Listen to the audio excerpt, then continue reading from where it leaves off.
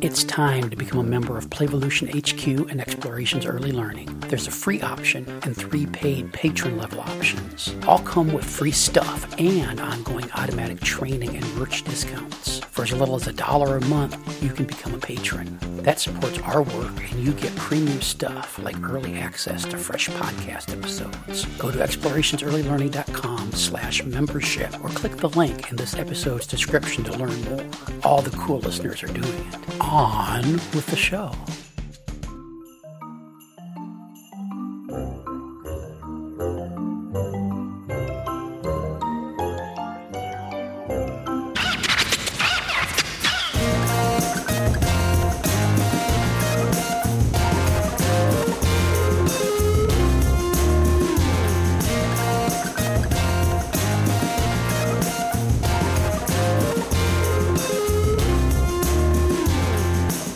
Welcome to the Child Care Bar and Grill Podcast. Jeff Johnson here with Nicole Halton. How you doing, Nicole?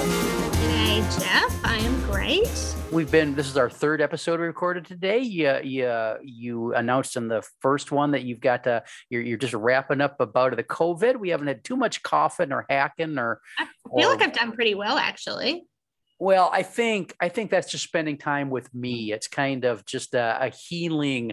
I've been told I've got a healing quality about myself. So I think that's what it is. Yeah, I'm sure that's exactly what it is. So this episode, we're getting into. I think this is episode number 3 of our mathematics series, kind of digging into the early pre-math kind of stuff that we can be doing in our programs, so the kids head off to school ready to not only survive math class but kind of thrive in it. And in this episode, I wanted to talk about the importance of visual discrimination in the early learning programs as preparatory for later math skills. And so I pulled up a definition of visual discrimination, just so people hear the word discrimination and they get all, it's not a good thing. Yeah, that becomes that's apparently a bad. Hey baby, I made you some chocolate covered bacon. See there, now she knows. Okay, you've won her over. Hey, listeners, if you don't know what that's all about, you have to listen to the previous episode that Nicole and I were together in. Okay, so what is visual discrimination? Visual discrimination is the ability to discern differences between 2 different things. And so you can tell the difference between this thing and that thing. And it turns out if you're going to be successful using math skills, or geometry or algebra, or, just the very basics of math or the more complex stuff, you need to be able to tell the difference between things, like the difference between triangles and rectangles, or the difference between the little squiggle that is a number 3 and the little squiggle that is a number 2. And it turns out that it takes the brain the brain's got to do a lot of work to get to a point where it can understand the difference in those little squiggles, or that this shape is different than that shape, or that this triangle has different angles. This triangle and that triangle are both triangles, but that triangle has different angles than this triangle, so that's a different kind of triangle. And all of that kind of stuff takes a lot of practice with the eyes. I just ranted for 2.5, just about 3 minutes, Nicole. What do you think? That was a good rant. That was a good definition. I think it is. It's one of those things that I think we probably take for granted that we can do as we get older. Like that it's one of those things that fascinates me. There's a lot of things that fascinate me about the brain, but that ability to be able to look at, say, 2 different things and know that innately, instantly, that they're different and what's different about them or whatever. And I think we take that for granted as adults. And it's not until we're watching children discover that and start to do that you can see it in a different light, if you know what I mean. Like, I think we just kind of accept that you can do it. And whereas I think for children, it doesn't, well, it obviously sort of comes naturally. I don't know that it's something we really need to teach, but that we can probably support. Yeah. And I mean, that's what I wanted to mostly get into, is the way to support it. And I mean, the basic way you support it is you give them lots of stuff to look at and interact with. Yeah. And again, this isn't limited to math skills. This is early reading skills. You got to, I mean, being able to tell the difference between a W and an M is an important part of an important bit of reading. A lowercase b and a lowercase d. It takes the eyes a long time to get to that point, because first you got to figure out to tell the difference between bigger things. So our brains tend to like to start big and then refine. And so differentiating between like an orange and a cat is I mean, it takes a while before you can do that visual discrimination. But then have you ever met the kid that looks at a four-legged animal, and every four-legged animal they see is a dog or a cat, depending on whichever creature they're most familiar with? Yeah, or even like toddlers who every vehicle is a truck. Yeah, you know, absolutely. It's like every vehicle's a truck because I'm more familiar with the truck, and that thing is similar. Like, you know, you see, well, okay, those things have got wheels and that's got wheels. It must be a truck. And it's not until they sort of start to see more difference and those like smaller, more refined things that's like actually what makes that a truck, as opposed to what makes that a car or a bus or a, you know, like being able to then differentiate between multiple things that are kind of the same but different. Yeah. So my son, when he was little, he was way into vehicles. And so when he was real little, everything was a car. And by the time he was 4, 5, 6, 7 years old, he could look at a car from the other side of a parking lot and tell me what make and model it was. Yeah. And I don't know how, because it's not something I didn't have two fucks to rub together about different kinds of vehicles, but he cared. And so he figured it out. And then visually he could tell, okay, that's a Ford, and that's something else. But again, he did that because he was interested in it. Yeah. And it wasn't that anyone sat him down and said, right, we're going to memorize what each of these looks like. I've got flashcards. Here's my flashcard for a Porsche. Now look at the details. Yes, Porsche. And, you know, like, I think that's where, when we can harness those things that children are really interested in, you see so much growth and development, because actually I'm leading this. This is something I want to know more about, not something that you're telling me I need to know and showing me flashcards for. And so this is again another. I mean, we always come back to loose parts. This is a great job for loose parts, because they tend to be so varied and different. And so part of visual discrimination is learning to see differences and similarities. And so the more stuff you've got to fiddle around with and to touch and feel and tote and just engage with is opportunity to develop these skills. And it's also that sensorial kind of connection as well, you know, being able to, there's such a big difference between like, you know, showing children flashcards and what's different, you know, about the picture of the dog and the picture of the cat, to actually physically having a dog in front of you and a cat in front of you. Like, that's going to be a completely different experience. Or say being able to discriminate between two different types of flower.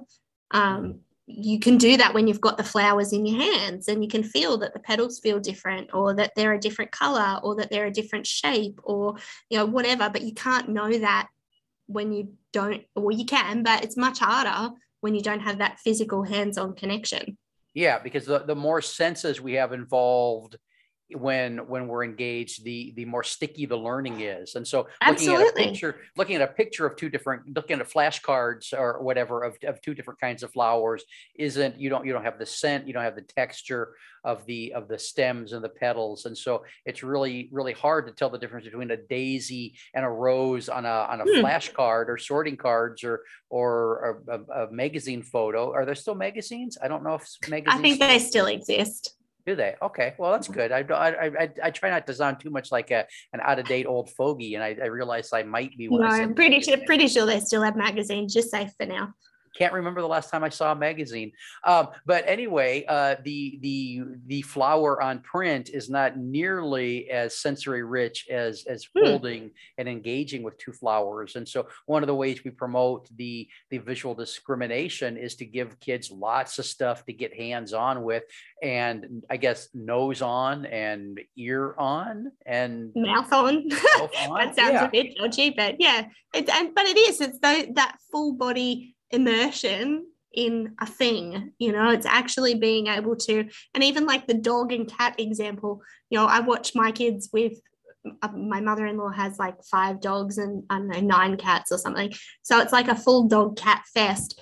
But watching my children, even with the different types of dogs, like she's got 5 different types of dogs, and they're varied in size from like teeny tiny to absolutely miniature horse sized. So there's like this real variation, even between the tails and, differences in their ear shape and whatever. I'm watching all of my children as they've been like babies and as they've gotten older to differentiate between all the dogs. So it goes from being dog to, big dog, small dog.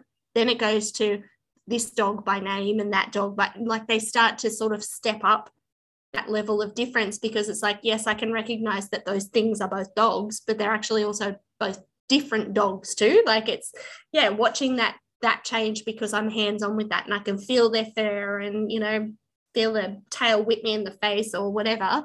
I think that's something that you just can't get any other way. Yeah. And it gets even more refined with that. I've known kids who will look. We used to have at the community center I directed. We used to have some pet rats because why not? I like rats, but these would be these were identical white rats, and so you've got a pink kind of scaly rat tail, and you've got an all white rat body, and you have some red kind of evil looking rat eyes, and you've got a little kind of pale pink rat nose. And to me, I had a hard time telling the difference between this rat and that rat, but kids absolutely knew which rat was which, and which rat was the one that they liked and which rat was the one that they didn't, or whatever. Actually, it's funny you say that, because my kids did the same thing with chickens. My mum and dad have got chickens, and to me, like there's 3 chickens that they got all at the same time, and they all look, it's so alike. 2 of them look so alike that my girls call them the identicals. But then there's like all these chickens that I'm like, I couldn't tell you which chicken is which, but the kids know this one's Daisy and this one's Crazy and this one's Maisie. And I'm like, okay, how are they different? No, well, Daisy's like wing goes a little bit funny out here, and this one has a different colored feather under its chin. And it's like, how do you know that stuff and pick that up and start to identify that? Yeah. And so that's a good example of why, learning visual discrimination is important. It's something kids are wired from very early ages to do, and they become very adept at it at very early ages. But I think what happens with math learning, since that's what we're kind of focusing on in this series of episodes, is that a lot of times programs will try to rush past this and want kids who haven't learned to differentiate numbers or shapes to do those things as a way of kind of performance art for parents or grandparents or whoever. And so they have 2-year-olds trying to memorize, this squiggle is a 1 and this squiggle is a 2, when the child just physiologically and cognitively hasn't learned the visual discrimination skills they need to do that little bit of performance art. Yeah. And I think like there's so many ways that you can actually do that just in the course of everyday something. It's like that kind of sports casting, or like that idea of I'm going to use, I need a pencil, I think I'll use this purple pencil, or and I'm picking up, there's a purple one and a blue one, and I'm like, I think I'll use the purple one. And that's not me saying, hey, see this is purple, this is a purple pencil, purple. It's like, it's just actually part of my conversation that I'll just pick, I'm going to use the purple pencil and I'll pick it up. And or maybe we should use the big cup, and then I'll get the big cup rather than the small cup. And so it's that modeling and conversation, just, it doesn't need to be in your face and, direct instruction, but you can model that really easily, and it becomes something that's quite quick for children to pick up.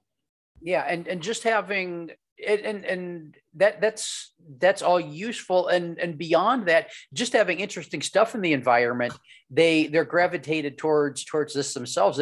Our brains are wired for sorting and classifying, and that visual discrimination is kind of part of that process. And so if you've got a lot of shells or toy cars or whatever it is, Lego, kids just get to that age, usually 3-ish, where they go with that thing where they just start naturally sorting stuff. And so here's all my cars, and here's my green cars, and here's my purple cars, or here's the trucks, and here's the cars, or they'll just out of the blue for the hell of it start sorting all the Legos by size or shape or color. And what worries me though is I think sometimes we're really quick. I think as adults, we forget that children actually naturally will go through that. And sometimes I feel like, I know here, I see that sometimes in services, and educators will say, oh, that's a red flag. It's a red flag. There must be something wrong with them. They're organizing, they're color coding, they're, whatever. And I'm like, I think they're just like exploring it. I don't think you need to panic just yet. This child is lining up the cars in color order, but I don't think that's something we need to panic about. I think we need to just watch that unfold and see what's going on there. It's like, actually, it's just a math skill. It's just something that they're exploring and starting to pick up. It's a little bit different when you get to my brother's age, and he color coordinates the fridge magnets. His kids had the alphabet fridge magnets. They had them on the fridge, and I can remember going there one day, and they were like in lines of all the blue ones, all the yellow ones, all the red ones. And I'm like, who did that? And he said, me. I'm like, okay, no worries. So I think that's a little bit more of a red flag. Was his life a little bit more orderly and in control when he had the fridge magnets lined up like that? I think it must be, yes. He must feel a little more in control. Well, good for him. So I don't know how much we need to talk about this one, but I just think it's really important that we realize that this process that's really, it's just kind of automated in kids. It's just something that happens when they're in the environment. We're wired to be able to tell the difference between this thing and that thing. And it becomes a refined skill. Okay, not everything is a cat. That's a horse, and that's a dog, oh no, that's not a cat. That's an elephant. And really quickly, in those early years, kids, when they're just exposed to the world, are able to pick up this skill. And this is a skill that is necessary before you can move on to some of the more refined math skills, even the early math skills. If you're trying to get kids to sort things because that's on your agenda, on your learning goals, if they're physiologically and cognitively not ready for sorting because they haven't become adept at visual discrimination, they're not going to be able to perform that next thing. And so just realizing that this is a piece of the process, and it needs to happen before a lot of the other stuff happens, is important, I guess. Agreed. I do have a quick question though. Okay. This is a US specific question. How do you learn to visually discriminate between US money, like paper money? It all seems to look the same. Well, yeah, we don't have all the festive colors and different sizes that you do. Well, what you do is you just practice. And frankly, I don't know if anybody does. I don't know if kids will learn. They'll be using cryptocurrency, but this is true. all of our very similar money has a different number on it, for one. But it just looks so similar. And this is just from a very outsider perspective. I see people get money out of a wallet, like US money out of a wallet, and it's like, yep, there it is. And I think, how did you know that so quickly? What every note was? Ours are rainbow colored, and so it's like, at a glance, I know whether I've got whatever money. And Well, I wonder about that. we can tell the difference between like a 5 and a 10. And so that helps. And there's a different, no. each one of them has a different dead white guy on it. So that, that's the giveaway. Yeah. So it's visually discriminating between the dead white guys. Yeah. And the numbers are kind of the numbers do help. But I don't know, like, I think, does that make it easier to pick up? Like, I wonder whether our colored currency makes it easier for kids. I was doing like classroom helping in my daughter's class here a few weeks ago, and they were learning about money, and we had money on the table, like pretend money, but that they could sort out and, you know, work out problems with and whatever. And I'm like, it makes it so much easier that it's like all color coded. Well, like, is that just lazy? Is it the Australian laziness coming out? Well, here we like to do things the hard way. And right. And we like things the really easy way. Yeah. I like your pretty money.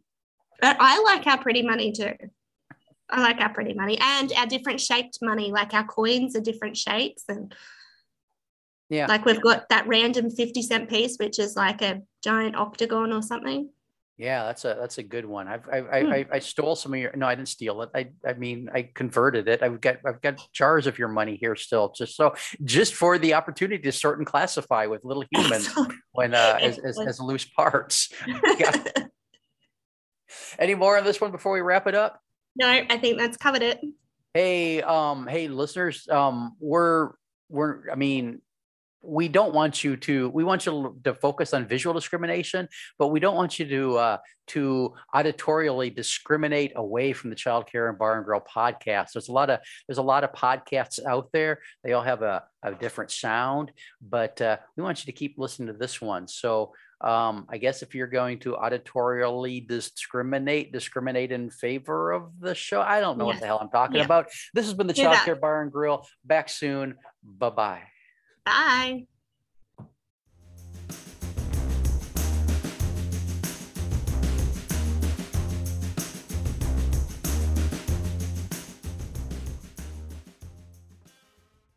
This has been an Explorations Early Learning Upstairs Studio production. Oh.